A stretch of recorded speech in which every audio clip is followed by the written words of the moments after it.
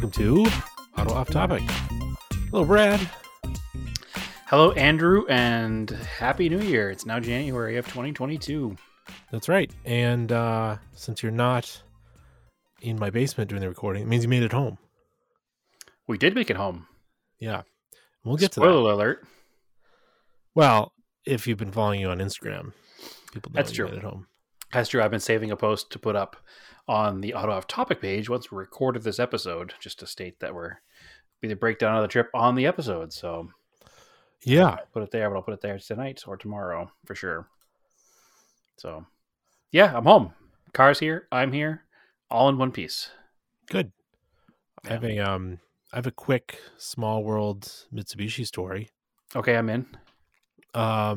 So I worked at a Mitsubishi dealer till like 2013. Yep. And during that time, we did a couple twin clutch transmissions for Evo 10s under warranty. And they basically have you sit on them for like a year and then you throw them away because they wouldn't want you to ship them back because they weigh too much. They're like Okay. 250 pounds or something. They're super heavy. Sure. So when I was getting ready to leave, we had one that was it needed to be thrown away.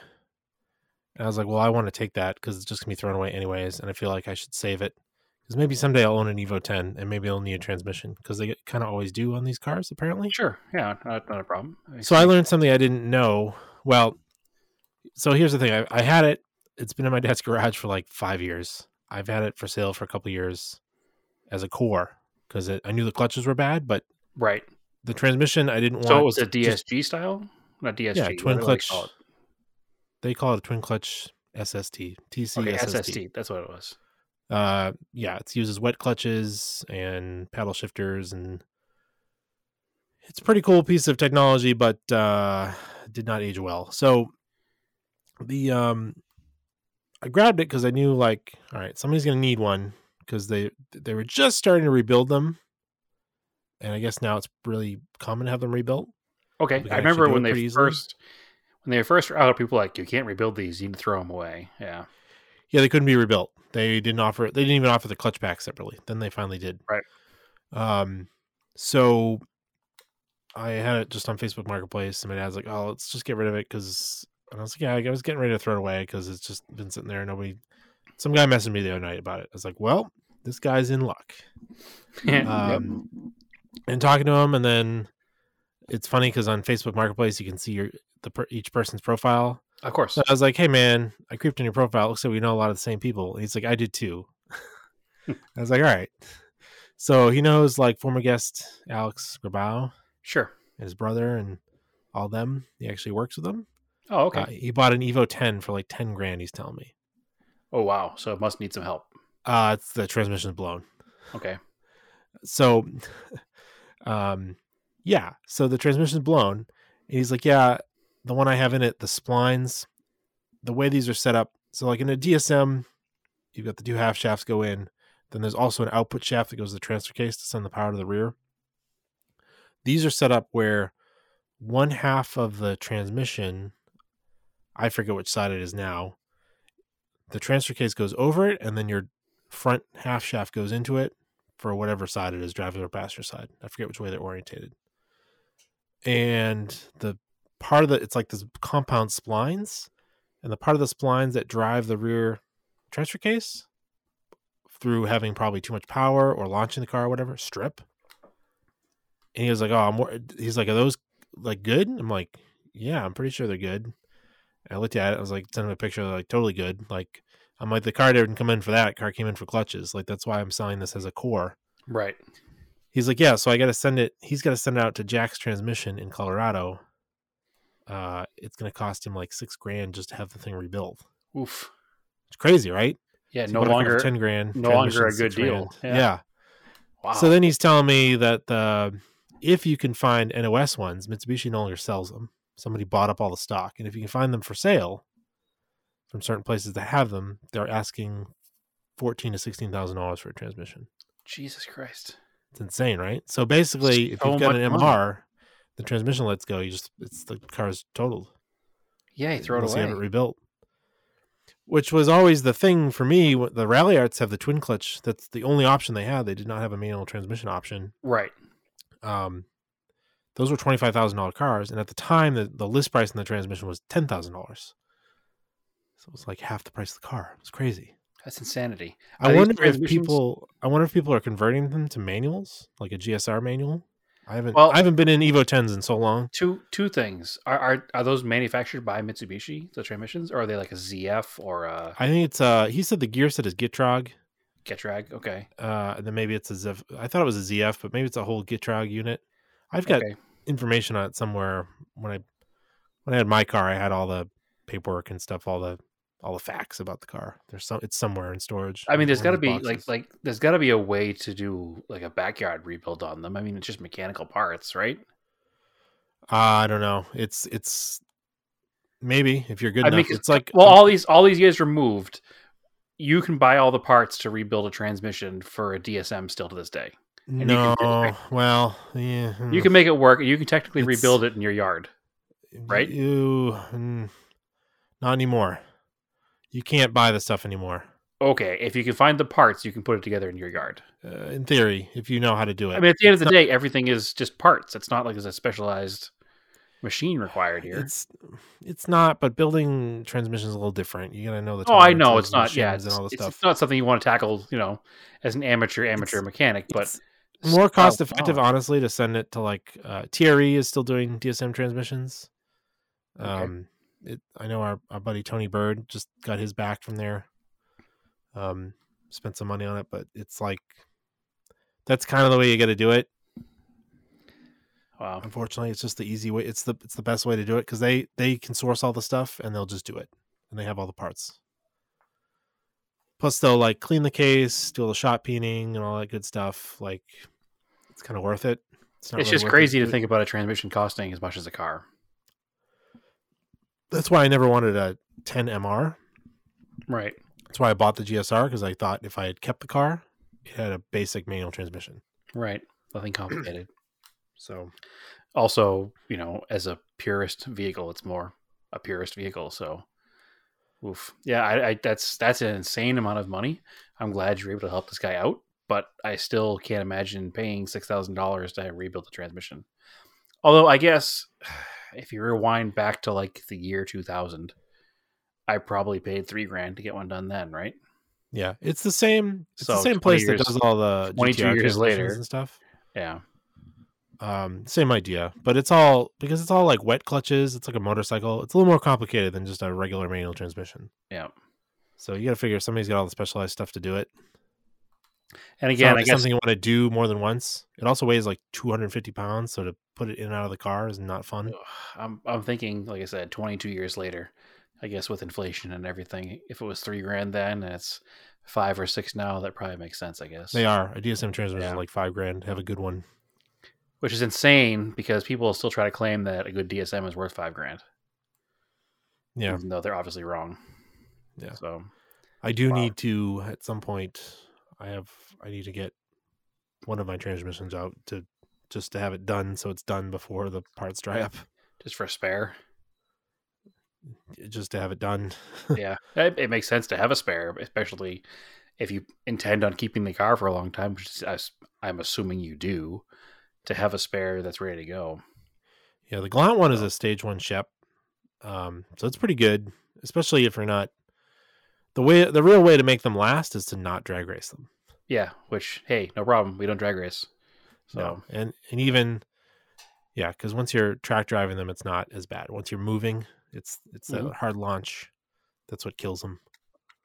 Yeah, we've all seen videos of DSMs and Galants blowing up at the Christmas tree at the drag strip. So not uncommon. So anyway, yeah, just a funny thing that I was holding on to this one thing, and there you go. Yeah. Not really worth it to hold on to it because it was really heavy and took up some space. But well, again, like the point you made, if you ever wound up with one of these cars, you would have had it. But you didn't, and now you probably never will because it's kind of out of your radar now. So you might as well move it on to somebody who does need it. Yeah, I'd buy another GSR. I would not buy an MR. Yeah, I haven't really followed the market of Evo 10s. Have they come down in price at all, or are they still $25,000? I bet they're not as much as a Evo before it, even though they're a really good car. Yeah, I haven't followed the market much because it's kind of always been like I don't necessarily want one, even though they make a very good daily because they're nice cars, so like legitimately nice cars to drive. I saw one not that long ago out driving. I was like, man, I haven't actually seen one on the road in a while. Well, the kid I used to work with over there at the body shop still has his white one. You must put it away for the winter because I haven't seen it. He does, yeah. But I mean, he had it in the fall. I think I saw it when I was there, whenever I was there in August, or I guess summer, not fall. So it looks like, yeah, they're less money than the comparable 8 or 9. So I just pulled up real fast on Cars and Bids while we're sitting here, and there's a regular. Oh, nope, that's an MR with 66,000 miles for Time bomb. 21 grand. It's a time bomb. Yeah, I'm looking for a non. Well, here's a regular X, but it only has 17,000 miles, and that went for 29 grand. But that's because of the miles, though. I mean, that's what they were brand new, which is kind of. That's why I paid for mine. Yeah. That's another crazy thing, right? So I got my GSR for like under 30. Yeah. It was like $29,000. That was a lot of car for $29,000. That's I paid $28,500 for my Evo 8. Yeah.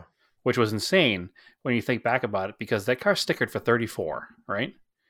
Yeah. I bought the car, it had a couple of miles on it. It was like used, not used. Like it had been titled in like the 6,000 miles or 9,000 miles. It had less than 6,000. I think it was 3,000 or 4,000 miles. It was titled in the dealership owner's name because he had bought it as a demo, or he took it a demo and bought it himself. And then when the 9 came out, the MR came out, 8 MR, he traded it back into his own dealership and bought an MR. So the car had like no miles on it. So you think back to that time period. So the car was like 6 months old, right? I paid 29 grand for a $34,000 car. That's the way the car market always had been. This day and age, in an enthusiast car, that car would be sticker plus still, even used. Yeah. Super weird and annoying. Like, it's the reason I bought the car, because, like 35, 36 is what loaded ones are going for when I bought the car.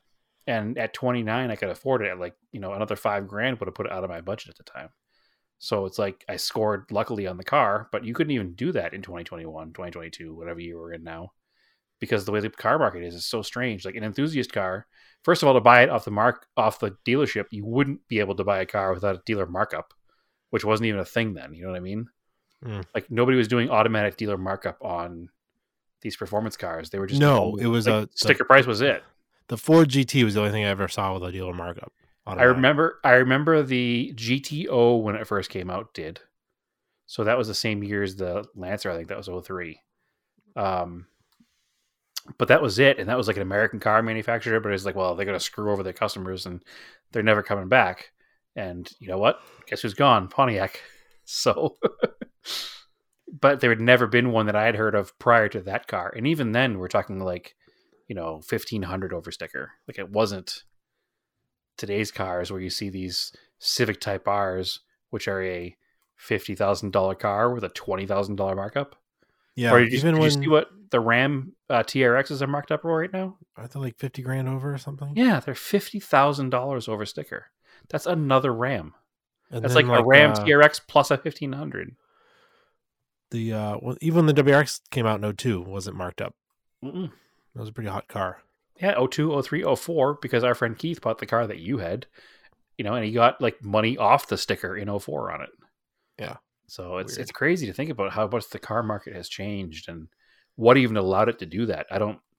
Because it predates this chip shortage that we're in now. It's making prices ridiculous, but it doesn't make any sense. I don't know why consumers accept it. Why go buy the car? Just tell the Does dealer anybody no. actually buy it with a markup? Yeah, people do. I know a lot of cars that have been on the market with a markup, and that's part of the reason that the used car market for enthusiast cars is so ridiculous, and why, a used Civic Type R still is worth over what sticker price was new, because nobody paid sticker price for them.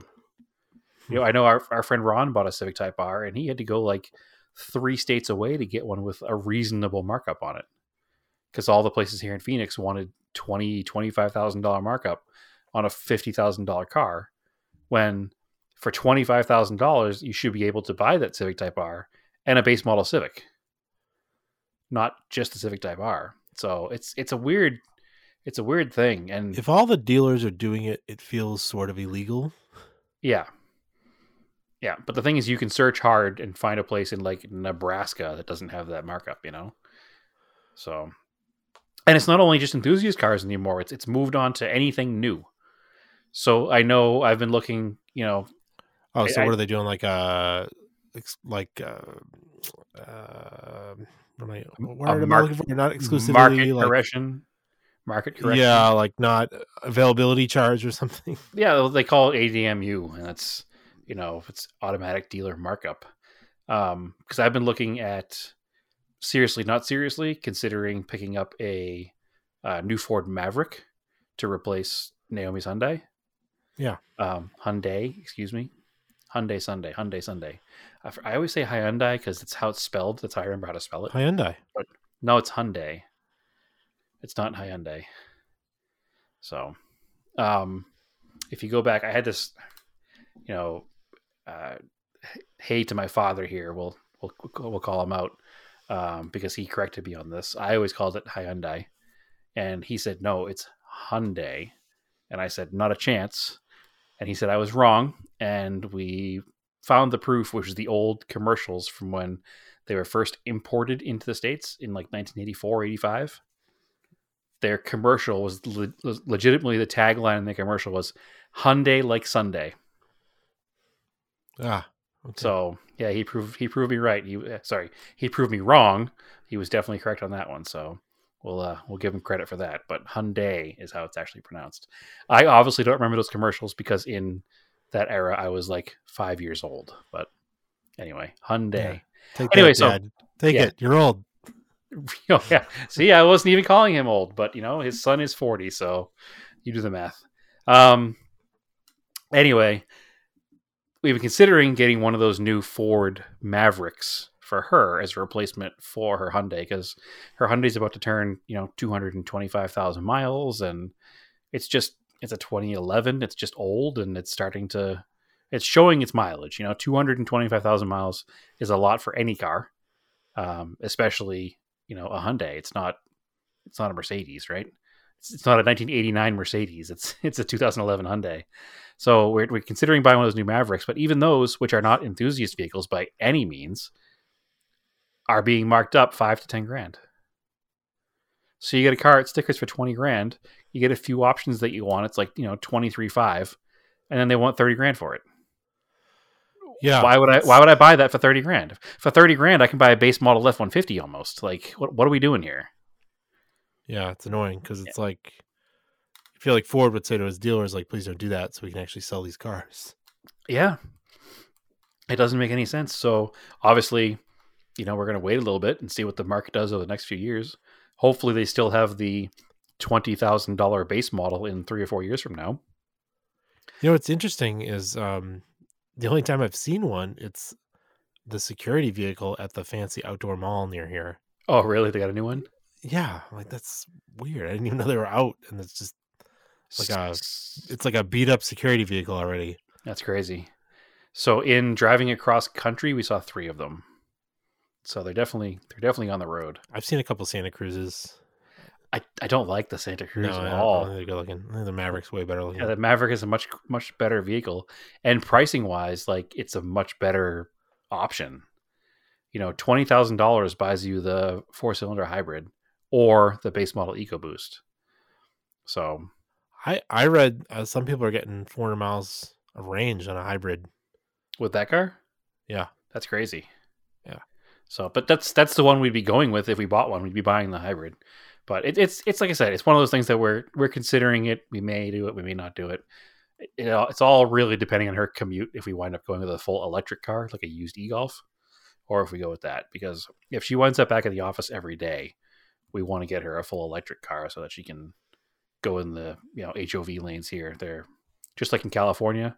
If you have a full electric vehicle, you can use the HOV lane as a single driver. So It would make sense if she goes back to the office full time to get the e-golf. If she doesn't, then we've been looking at these Mavericks because they kind of fit our lifestyle. So they're not a big truck, but we also like to do a lot of camping and stuff. So they're perfect for that. Put your bike in it. Definitely put her bicycle in it because she rides her bicycle all the time. She's not riding her bicycle right now. So it would definitely make more sense to have a pickup truck than a Enough time to Hyundai. put my bike in it. Yes, I got your 40-year-old version reference, but that was a PT Cruiser in that movie, though. So we will not be buying a PT Cruiser. So it's almost shameful enough that her mom drives a PT Cruiser that we don't need another one. But anyway, so yeah, I don't remember where this topic came from. Oh yeah, Evo X transmissions. Yeah, that was a long haul from that part of the conversation. there we go. Yeah. I said a little short story, but turned into a long story. 25 minutes later. Anyway, yeah. So what's new in your world news of automobiles, Andrew? Anything good you've been looking up, reading into? Not really. It's I have a story I was reading earlier today. Yeah. That kind of has come and gone already today. I actually, now that I say it, I just saw another article that disproves it. So I guess I probably shouldn't bring it up. All right. I was sent a link earlier today that said that Hyundai, speaking of Hyundai, was ending all gas engine development. But Hyundai just released a statement saying that that's false and they're not. So never mind. Yeah. Scratch all of that. I don't have news anymore. GM's got a bunch of EVs coming out, so they do. They just announced their new Chevy Silverado EV and Equinox. I didn't say the Equinox, but nobody cares about an Equinox. No, it's a lot better looking than the old Equinox. Is it? It's more like a squat kind of 5-door coupe. Did you see this 5-door hatch? Oh, that's not too bad then. Yeah. Did you see the specs on the Silverado one? Silverado EV. I know it's got. So it's going to be the first production vehicle with 24-inch tires. I know that. Yeah. Also, they're ridiculous looking. It's really dumb looking. Like, I don't know why you'd want that. Like, just trucks need sidewall. Yeah, you do don't. Truck stuff. Yeah, you definitely don't. So here's the thing. They already screwed up. I fully expected them to because they've been doing terrible things lately. They didn't make it look like a Silverado. It's different from the normal pickup truck. Oh, I didn't know this. So that's where Ford is going to win. Well, how do you know they're not going to make their new Silverado look like that Silverado? They're definitely not. It's a super futuristic looking truck. And supposedly it's their production-based model. It's almost like they look at Rivian and they're like, we better make it look like a Rivian. Oh, Rivians are pretty good looking. They are. This is not. So it has like an avalanche style bed. So it's a single bed cab situation. It's not a separate bed. So it's like a Suburban without a back, just like an Avalanche was. Oh yeah, people are like, why don't they call it the Avalanche? Yeah, the Avalanche. So it's basically an Avalanche with an electric motor, but it's based on the new Hummer EV platform. Which it's the roller skate. But what we were told about the Hummer is that it's 9,000 pounds and it's as wide as an H1. So is this vehicle going to be the same? I don't know. I think they already screwed up because they made it not look like the regular pickup truck, which is where Ford excelled. And they gave it 24-inch wheels, which is ridiculous. And they made it a single body truck without a separate cab. So it looks like an Avalanche, for lack of a better description. It looks like a brand new Avalanche. So in my prediction is that the Ford will outsell it immensely because it's a truck. Well, that's history, right? Sure. The F-150 is always outsold everything. Sure. But I think that it will be a huge difference between the two because this thing here looks kind of like a Hyundai Santa Cruz versus a pickup truck. And I think that's going to be an issue. I don't know. It's that conversation we've had before where we don't know why car manufacturers are making their electric cars look futuristic instead of just making normal cars that are electric, that look like normal cars. You know, I mean, I get that you're trying to push some element of modernity. Modern. Oh, I thought I could say it, but I couldn't either. Modernity. Sure. Yeah. Sure. But like, the problem is eventually everything that looks too future becomes retrofuturism, and it looks bad. You know, it looks like something that belonged in 1985's version of the future in Back to the Future.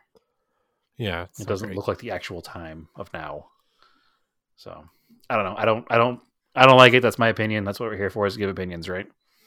So I think they made some poor styling choices. It doesn't have a grill.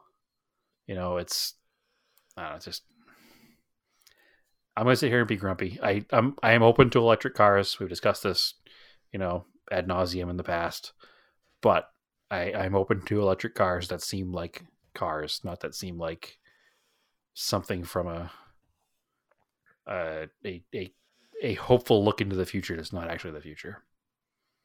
So anyway, I drove a car across country. You did. Yeah. It wasn't electric. No. I have a quick project car update for you and all that, though. Oh, okay. Carry on.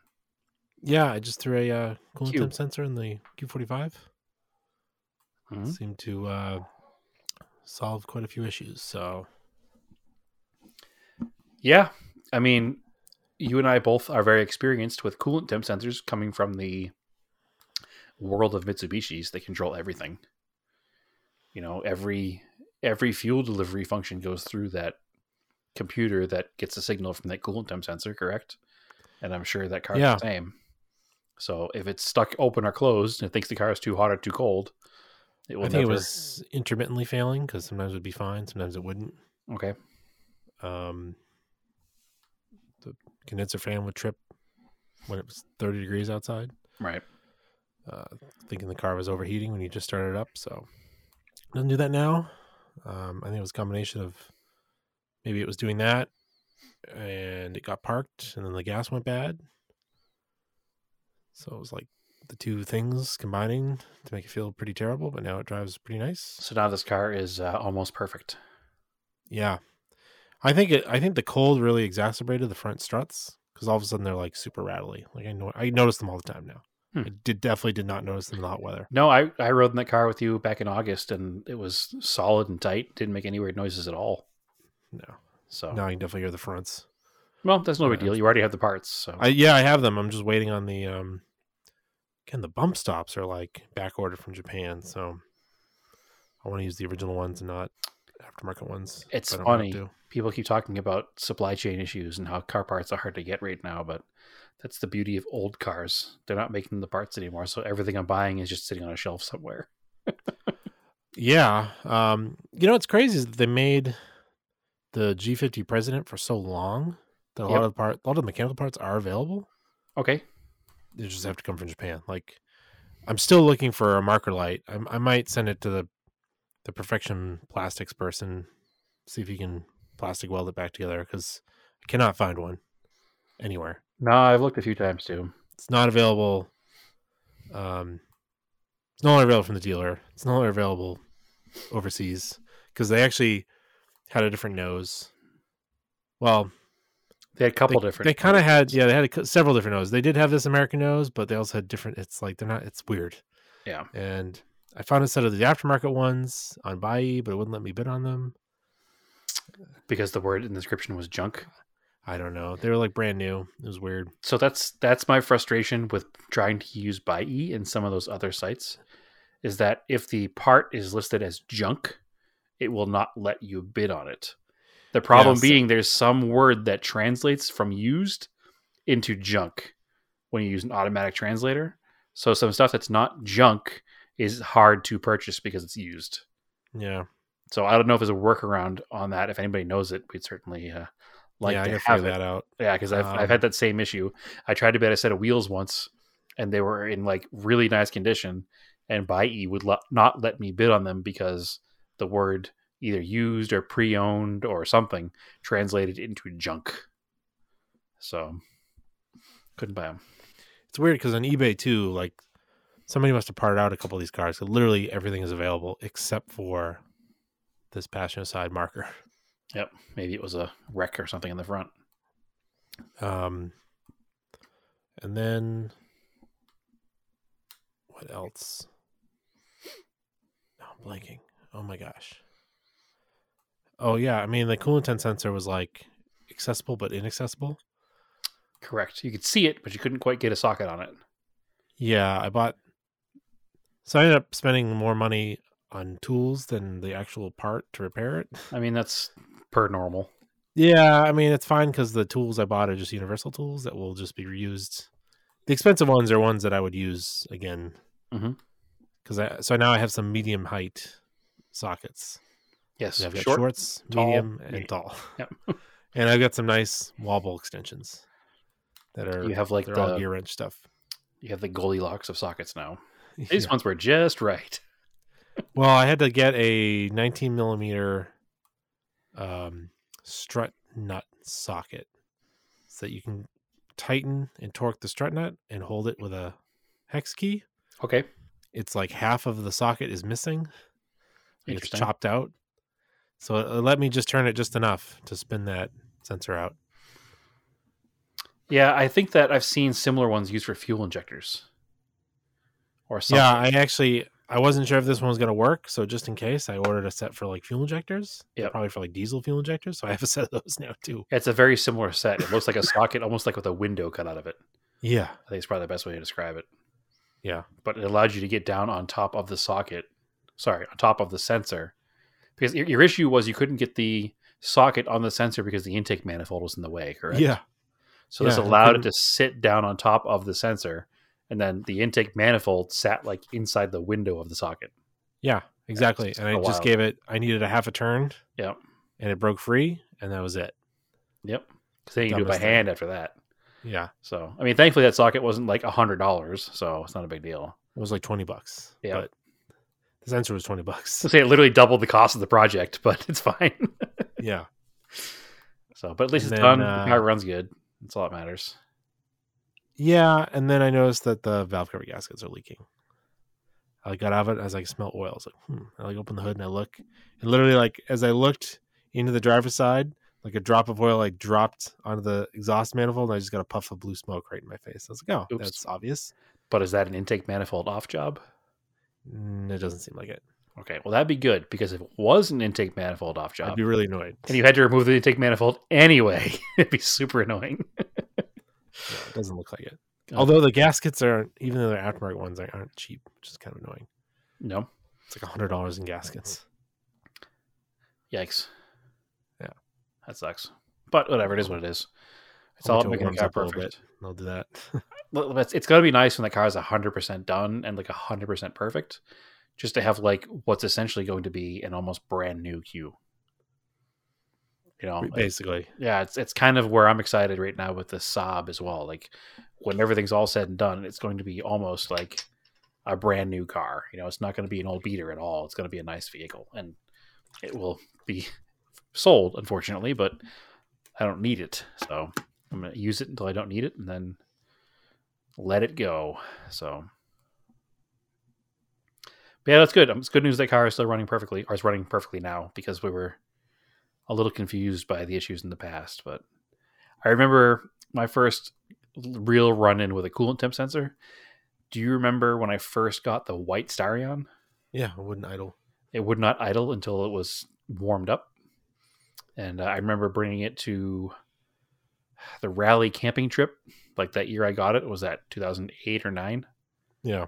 And I remember it sputtering and skipping when I first started in the cold morning. And everybody making fun of me and thinking I wasn't going to make it home, but knowing that it was just when it started. So that was the same issue that was solved by replacing the coolant temp sensor, because the car thought it was already up to temperature when you first started the car in the morning. So it would just dump fuel into it and dump so much fuel into it that it would cut spark and it would sputter and skip until it actually warmed up and it was the right fuel mixture. So that's one of those little tiny things that's a single wire sensor that messes up everything. So, well, usually ECUs are 2 wires for that thing. Okay, 2-wire sensor. You're probably right. But Over when I the, got over the the gauge Montero- is 1 wire, right? Yeah, one of the gauges is 1 wire. When I got the Montero, it was bad too. Yeah, it's very common on the Mitsubishi. So I have 2 spare ones in my toolbox here because it's the same part number from the late 70s all the way through the early 2000s. So I've replaced the OEM one and the Glock twice. mm-hmm. I've done the Sapporo one, and I've done every Starion one I've ever had. And like I said, I have them in stock at all times. So Yeah, I got the one for the Q45. I got was a NTK. So I was Okay. like, I'm gonna buy a nice one that I know is probably the original manufacturer. Sure. If it's either Denso or that. Yep. Yeah, I've always bought the Mitsubishi coolant temp sensors because they're cheap enough and available still. MD690. Nope, I forget now. Well, I used them in everything. So Yeah, no, they're the same for every car, so they're easy to get and they're like $15. So I have 2 of them on hand at all times. So anyway, yeah, I'm glad to hear that car's running good. You still have it, so you might as well enjoy it and use it, right? Yeah. So it's good to go. It'll be a neat, nice weather wintertime driver. Yeah, I've been driving around because it's not gonna snow till tonight. So Good. Heated seats work. Yeah, it's probably an enjoyable car to drive. I do wish the heated seats worked in the Saab. It's one thing I have to try to fix. One of them does, one of them doesn't. We'll get there. Yeah. So how was that? How was driving a car that you just had fixed? I mean, So- you've done this like 10 times already in different cars. So Yeah, so this is the 3rd cross-country trip in a, we'll call it, rad era vehicle. So I've done it in the Sapporo, I've done it in the Eclipse, and now I've done it in the Saab. This was probably the one that made me the most nervous. So, unknown fact to our listeners, I am a ball of anxiety a lot of times when it comes to taking cars long distances, even though you would think I'd be really good at it because I do it all the time. But I still stress out immensely. I think the most stressed I was the first time in the Sapporo, and then in the Eclipse. I remember being at your house like the day before leaving, being like, I'll probably die in Kentucky, and then not wanting to go, and you and Bradley pushing me to go. And this time here, it was probably worse than both of those times. Simply because this car, I never really drove it. I purchased this car in 2015. I think 2015, maybe 2016, for a life situation that is no longer in my life. I never drove it then. Then it was used and abused for a few months without any, for lack of a better word, supervision from me. And obviously somebody who's not into cars and is also not into taking care of anything at that time in their moment in life isn't going to take good care of something. And then I got the car back, what was that, 2017, Andrew? Early in 2017? And it had been left parked outside with all the windows down and the sunroof open in the rain. So there was a lot of abuse that happened to this car. And I never drove it. I did get it back. Actually, short version of a long story, I had to pay a towing and impound fee to get it back. So I did that and put the windows up, closed the sunroof, and I really never touched the car again until 2 months ago. It's probably accurate, right? I think so. Yeah, I towed it from my house that I used to live in when I sold that to a storage garage. And then when I moved out here, I got rid of that storage garage and I towed it to my parents' house with the intention of selling it. I'd had an issue with the brakes that we've talked about before. I tried to blow it out for super cheap, $1,000, buy it, fix the brakes, have a nice car. Nobody ever bought it. We went over it last week. I paid somebody to go through the car. Paid a good chunk of change to get 4 new brakes, rotors. So that's 4 new calipers, 4 new rotors, new axle, new battery, a couple other things. I think we covered the issue when I took it out for its first test drive when the fuel tank straps fell out of the car because they rotted away. We got that taken care of. So come Friday morning, we were ready to leave. Now, our intention was to leave at like 2 or 3 a.m. in the morning and head straight through to Indiana that night, because that would make our second day's drive to our second destination like 10 or 11 hours. So we planned on getting dinner with a couple of friends that we had not seen in a while. They went to their place for dinner and decided we would crash on their couch and leave straight from their house rather than try to like run all over the place. So we packed the car up Thursday, went to their place for dinner, and at about 1:45 in the morning, when our mutual friend Joe asked me if I wanted another beer, I realized that we were not leaving at 2 or 3 a.m. So I screwed up the trip on day 1. That being said, I think the fact that I went up there and ate dinner and had some drinks with them before we left, that it kind of took some of the nerves away from me and Naomi, because we had like a good time before we left. So it was like, well, it is what it is. We've already screwed up. How much worse can it get? So we left, and on day 1, we left about 7:30 a.m., which is 5.5 hours behind where we wanted to be. So at that point, we knew we were not going to make it to Indiana. We actually only made it to Dublin, Ohio, which was a solid 12-hour drive. That's still pretty far. Yeah, it was a solid 12-hour drive. We did pretty well considering, I think. It's past Cleveland, so I think we did pretty good. So we made it to Dublin, Ohio. We left, it was kind of sprinkling. The area we left was in southern New Hampshire. There was snow cover. There was heavy fog. We drove in the rain for the entire first day. It just rained and rained and rained the whole entire time. Couple of issues that I noticed right away. I had a blower motor that had been giving me some issues, but it would work sometimes. By the end of day 1, the blower motor did not work at all. I mean, I rode in the car. We went to pick up dinner. It was like a hot breath. Yeah, but I could get it if I opened the hood and I punched the top of the cowl where the resistor is. I could get it to blow on level 3 and level 1.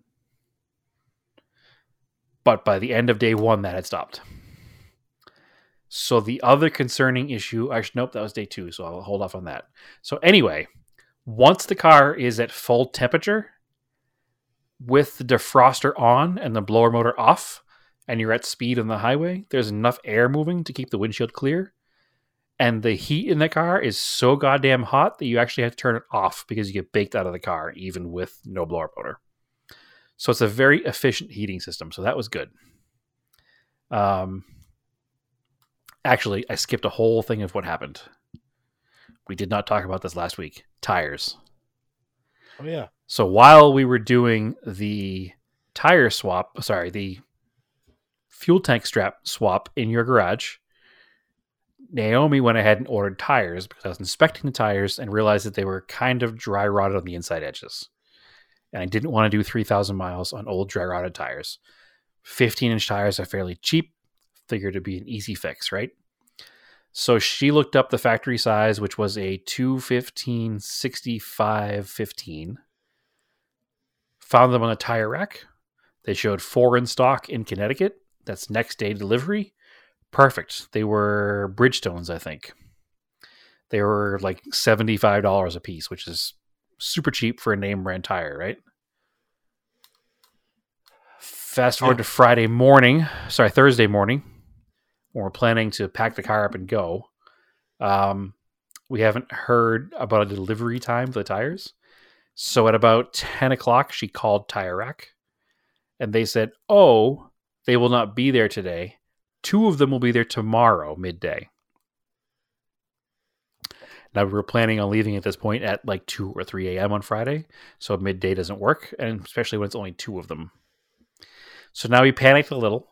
My father's friend owns the Salem BP service station, and he does tires there.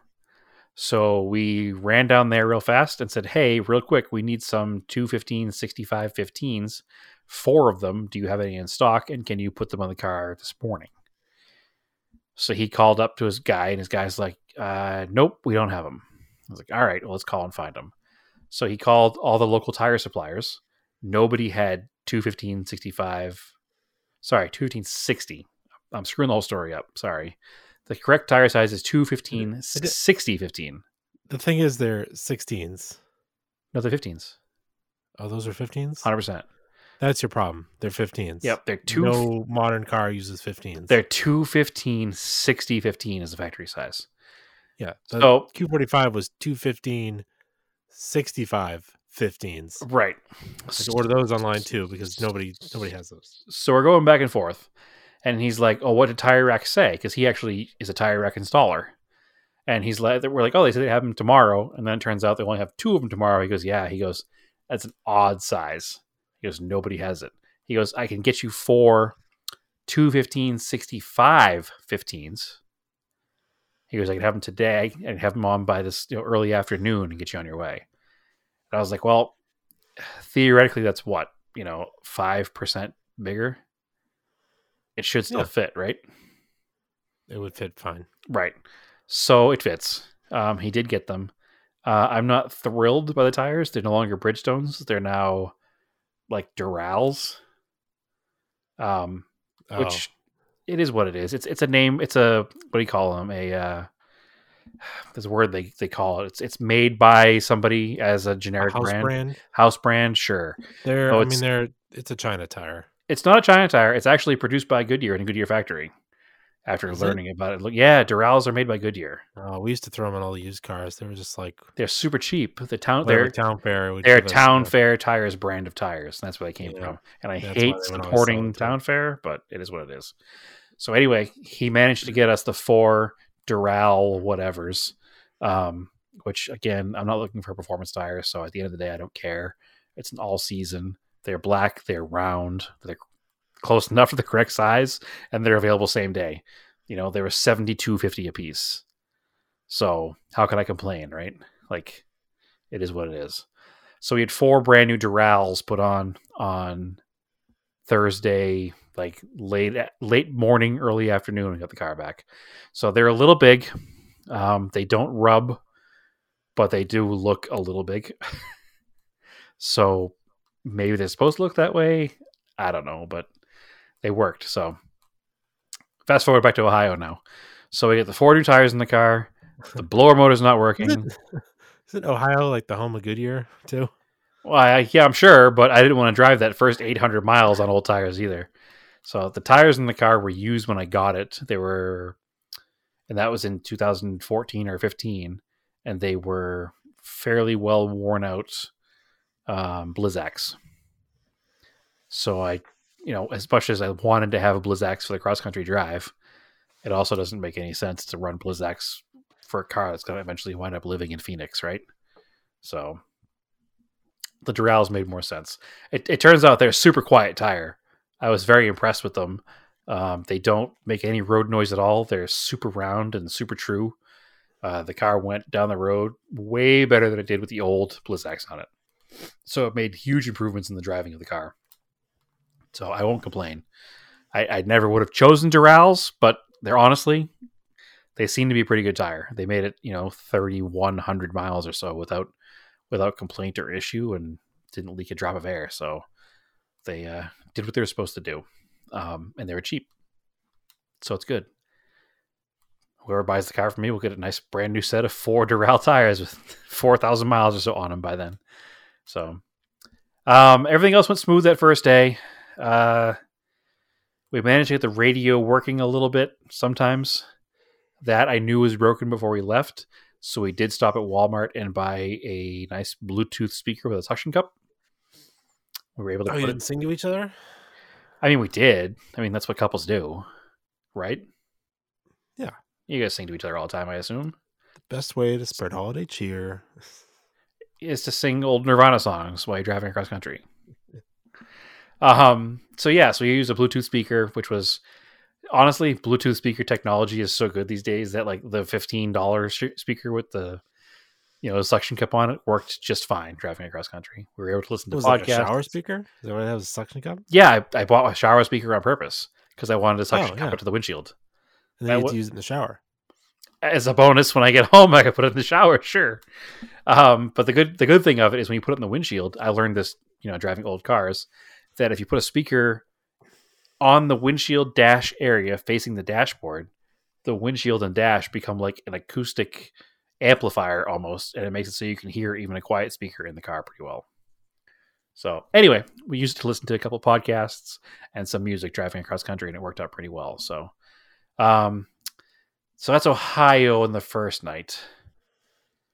So we're a little behind the schedule by about 5 hours, maybe 4 or 5 hours. We got to Ohio. We checked over the car. I checked all the fluids again. Everything seemed fine. Hadn't burned any oil. Transmission fluid level was fine. The only issue, obviously, what we discovered in the garage that Wednesday was that the reservoir for the windshield washer fluid was cracked and would not hold fluid, so that was an issue. But I just stopped for gas every 200 miles and washed the windshield, so it wasn't too big of a deal. Did the coolant was all right? Because it seemed a little low. We put coolant in it before we left, and I never touched it again the whole rest of the trip. So I've driven the car to work twice since then, and I have not had any low coolant at all. So coolant seems totally fine. We'll get to that in a second.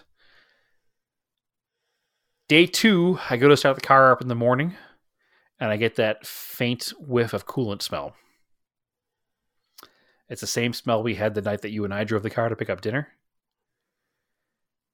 We didn't have it all day driving day 1, though, to my knowledge.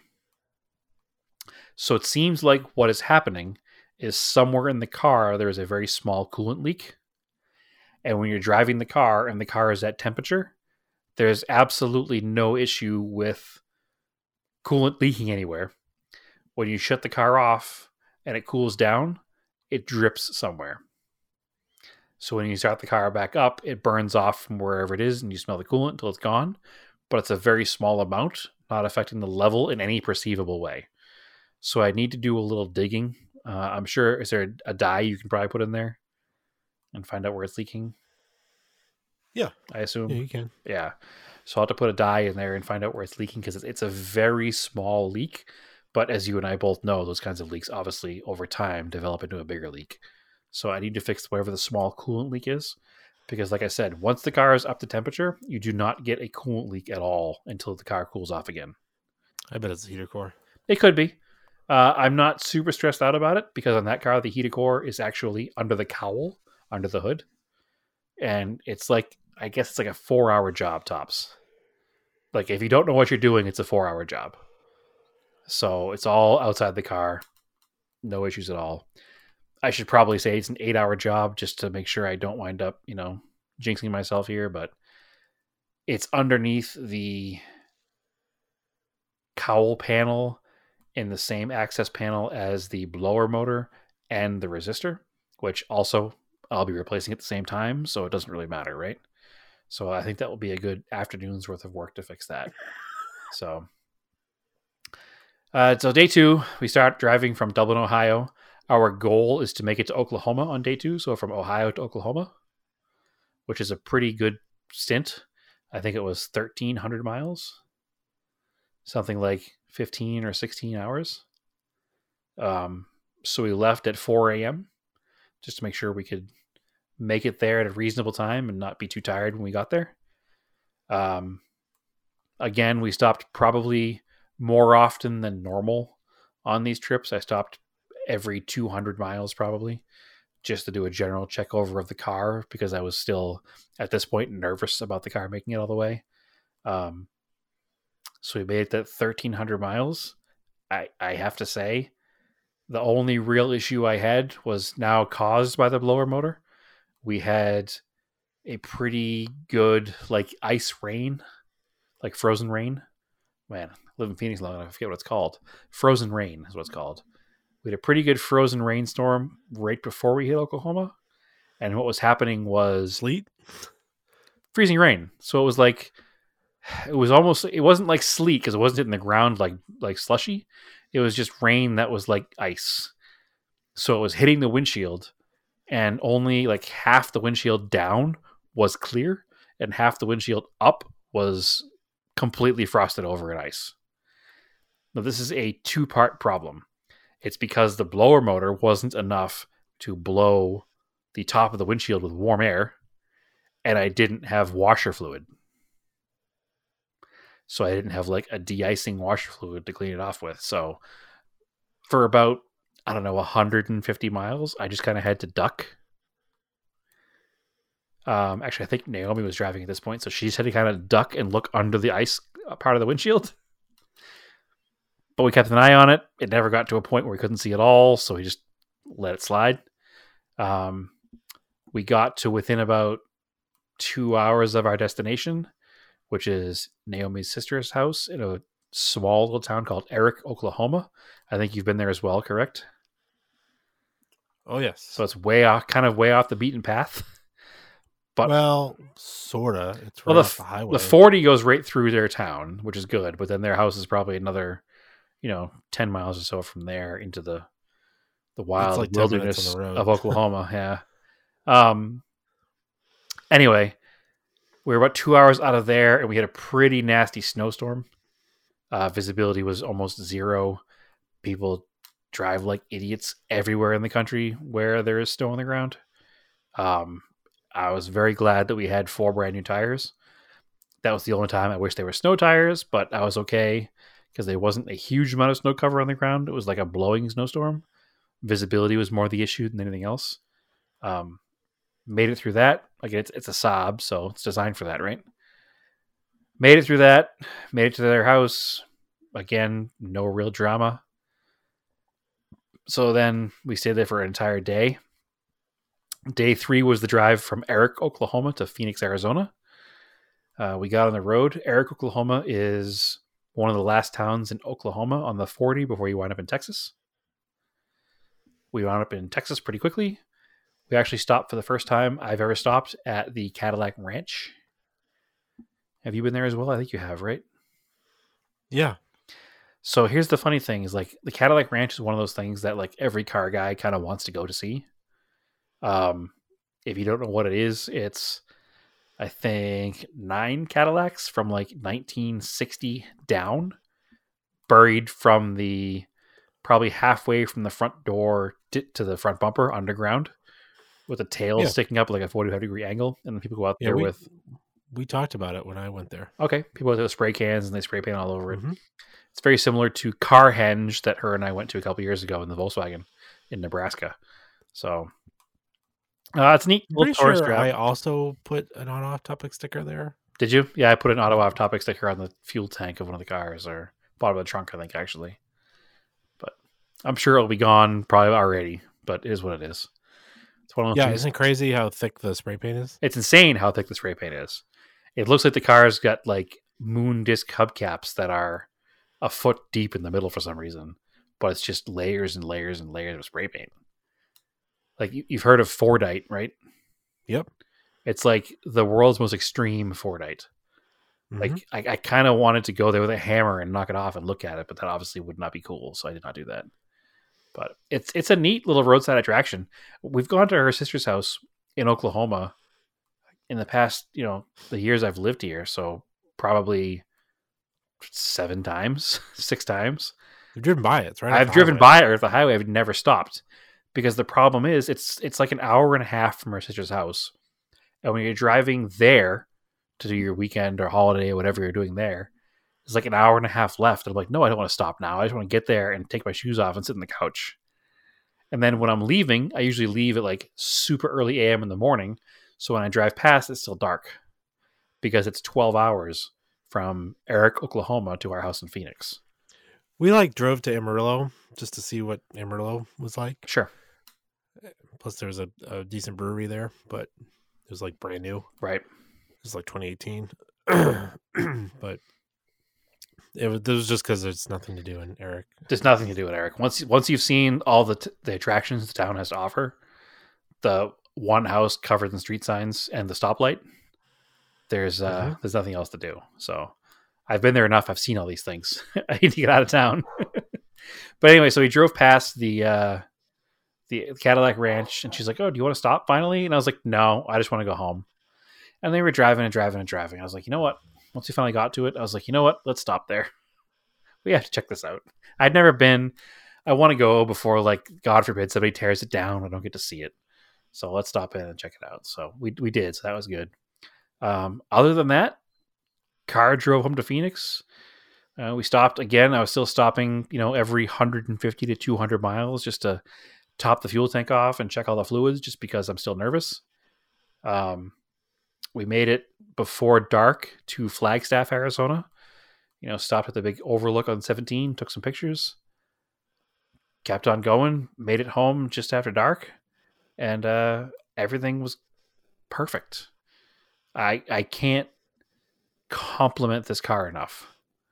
Like, this car saw 5 solid years of inactivity. And then it did, 150 shakedown miles in Massachusetts?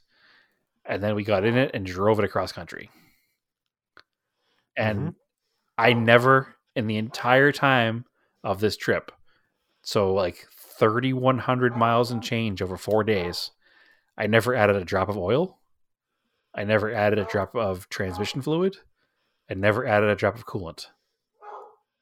It didn't burn anything or use anything.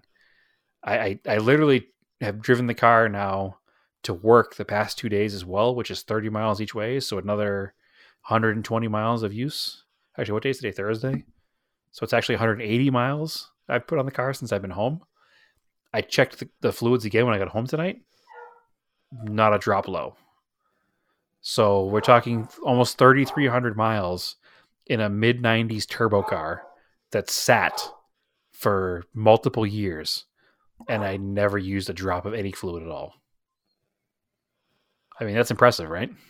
That's pretty good. Yeah, I was... My Volkswagen, my 2013 Volkswagen with less miles on it, driving 3,000 miles across country, uses about a half a quart of oil. This didn't use anything.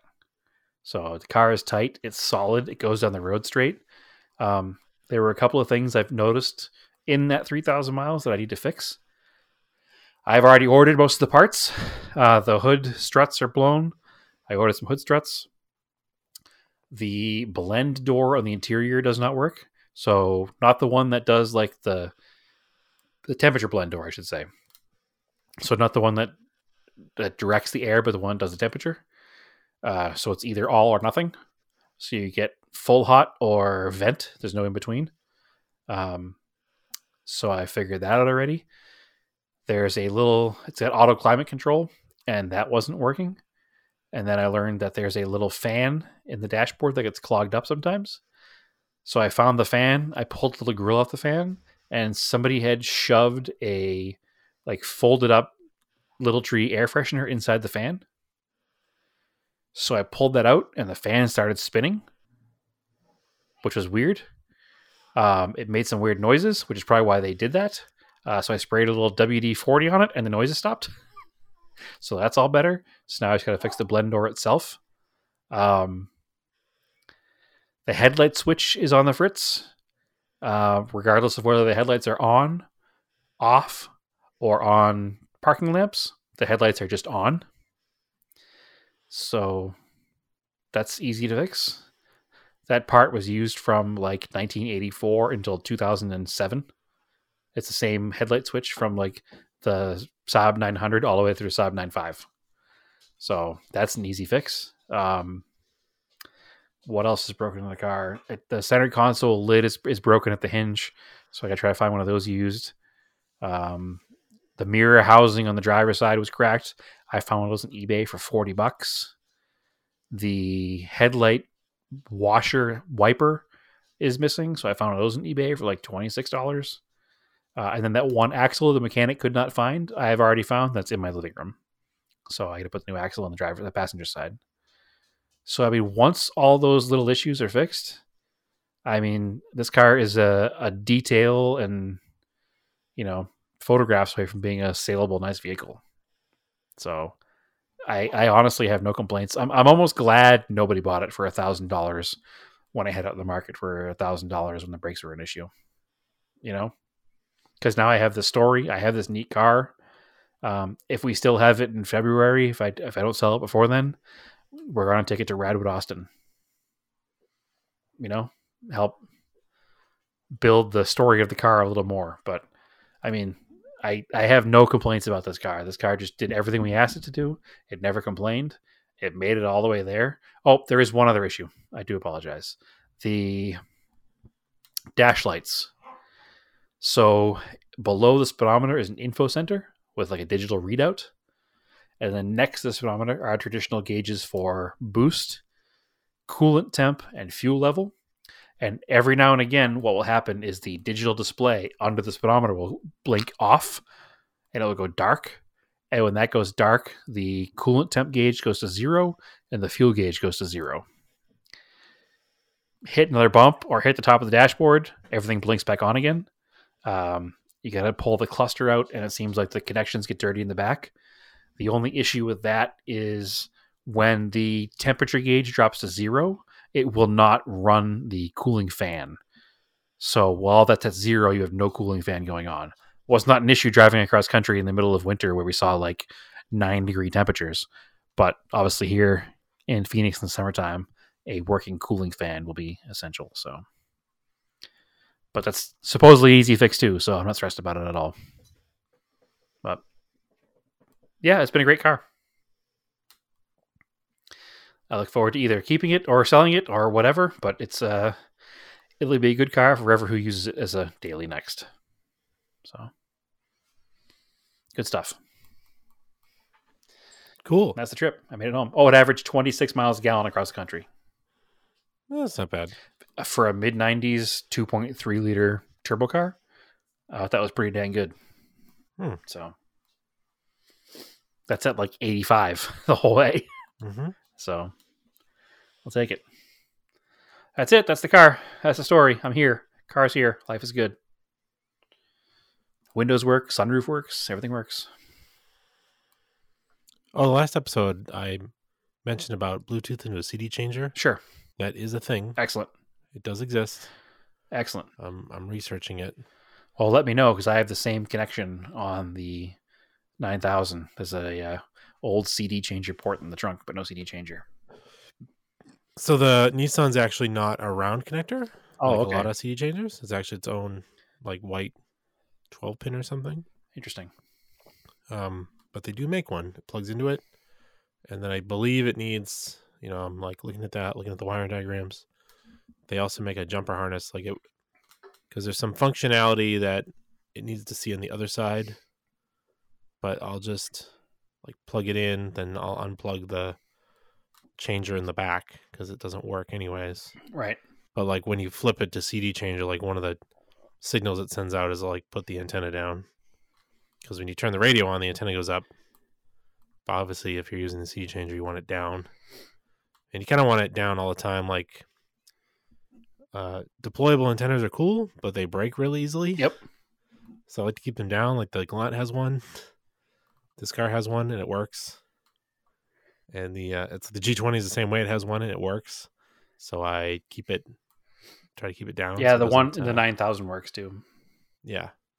Yeah, go out and spray some WD-40 on it. Okay. Put it up, put it down a couple times, like wipe it with a rag as you spray it. That'll help keep it working. Okay, I can do that. Because if they jam up, then the wire breaks inside, and it's really annoying. Yep. I replaced a few. Yeah. Sweet. Well, keep me informed on that Bluetooth adapter. That's neat. Yeah. It's a little expensive. It's like $90, but It works. yeah, I don't want to put an aftermarket head unit in the Q45 Right. because it's just not. It won't look right in that car. Yep. And just all I need is a Bluetooth. In the G20, I'll probably just put a Kenwood unit like the ones I have in the Montero, because it's just like a single DIN and it'll just look fine in there. Right. Plus, it doesn't have like a CD changer or anything. But Cool. I think that's an episode, Andrew. I think it is too, and I think we're up on all of the platforms. I haven't checked in a while. It seems like it was working. We're on Google. I know that. Yep.